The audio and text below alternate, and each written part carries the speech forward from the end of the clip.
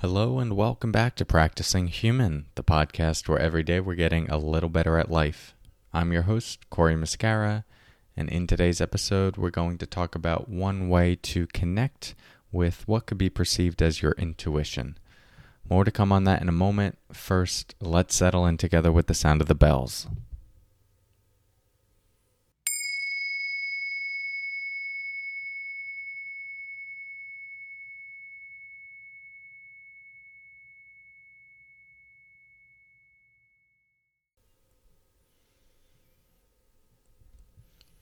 Okay.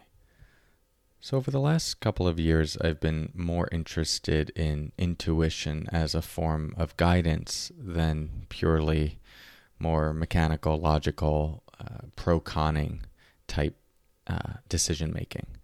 They both have value, but what I found is that you can play around with the pro-conning of things and still end up with the decision that on some level seems right, but really doesn't feel right in your gut. And because of that, you move into a situation somewhat disembodied, having to betray a part of you. And that to me just increasingly feels off, wrong, not something I'm interested in. Even if the story and the prose are all very compelling by most measures, even what you could call objective measures based on societal standards. I'm just more and more interested in what is that soft voice within us that can be used as a form of guidance. And when it comes to that, I think people tend to associate intuition more with the felt sense, which for me does tend to be more of the case. But this can come with dismissing thoughts as if they're strictly associated with just the story, the ego of the mind. And a lot of times that can be the case. I mean, if you've meditated or just spent any time watching your mind, it does a lot of thinking about aimless things. And in response to even just momentary sensory experiences, something arises in our sensory experience and the mind starts thinking about it. So it's not necessarily pointing to any sort of wisdom. It's just like patterns of conditioning. However, thoughts can be quite useful in relationship to intuition when the system is more grounded. And what do I mean by the system being more grounded? I mean, we're not just caught up in the usual momentum of our life, that buzzing stimulation that can accumulate when you're just waking up in the morning, going through the motions, crossing things off the to-do list, and just doing life without much intentionality.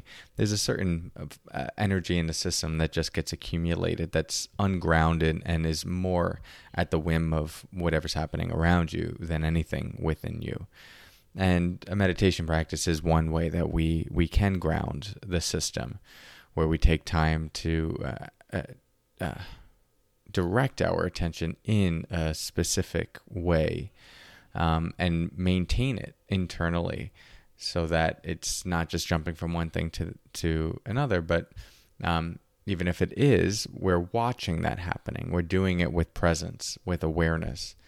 And all of that does start to ground the system and take us from this place of moving through life on automatic pilot and moving through the motions of our day on automatic pilot to actually being much more attuned to, okay, what is here right now and how can I respond in a way that's intentional rather than impulsive?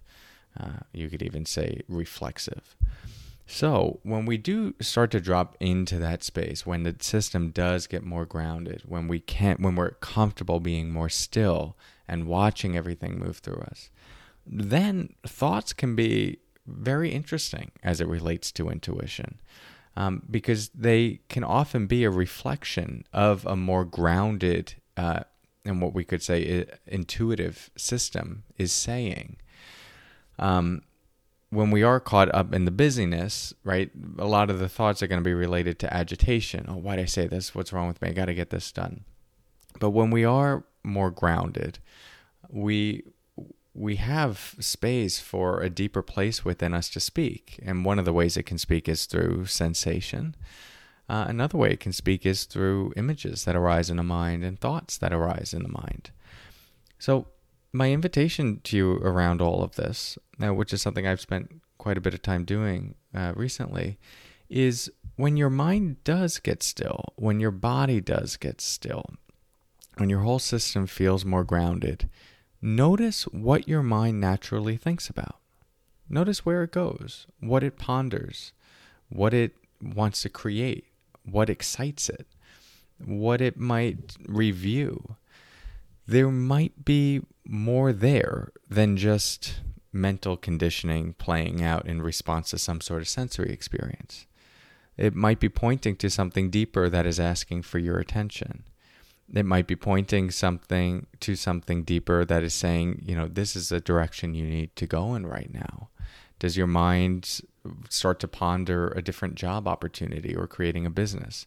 Does it start to ponder being with a particular person? Does it start to ponder traveling or building something, creating something? It can be an infinite number of things. But I think there's an art to listening to that and just following it a bit. It's like, okay, that's interesting. The system's really grounded right now. I'm very still. And this is what my mind is going to. What would it be like to follow that thread for a little bit and see where it takes you? See, does it arouse energy in the system? It may be the case that the structure of your life doesn't feel like it permits that to be followed. And if that's the case, then that may come with a more honest conversation with yourself about, all right, what needs to be arranged if this thing is bringing energy for me, but it's just getting stifled by the life that maybe I built up into this point, or I felt like I've been thrown into, right? That's where these things get hard, and why growing and stepping into the life that you're most excited to live and is most aligned with you is most people don't do it. Because we hit some of these roadblocks, but they don't need to be impasses. So the main thing here is just to start to use thoughts as a form of intuition. Notice what your mind naturally thinks about when the system is grounded. There may be more wisdom there than you realize, and that can be a form of guidance for your next step.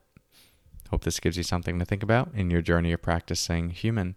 If you would like to really accelerate grounding the system, then I strongly encourage attending this week's online retreat. Well, depends on when you're listening to this podcast, but by this week I mean June 11th through 13th, because we will be doing a lot of mindfulness and meditation practices. And even if you're familiar with this work, we'll be doing a specific deep dive into these practices, and it's an opportunity to just ground your system through extended practice and in-depth practice. So would love to have you there. You can get all the details at CoreyMuscara.com/retreat or click the link in the show notes. Thanks so much for your practice. I'll talk to you soon. And until next time, take care.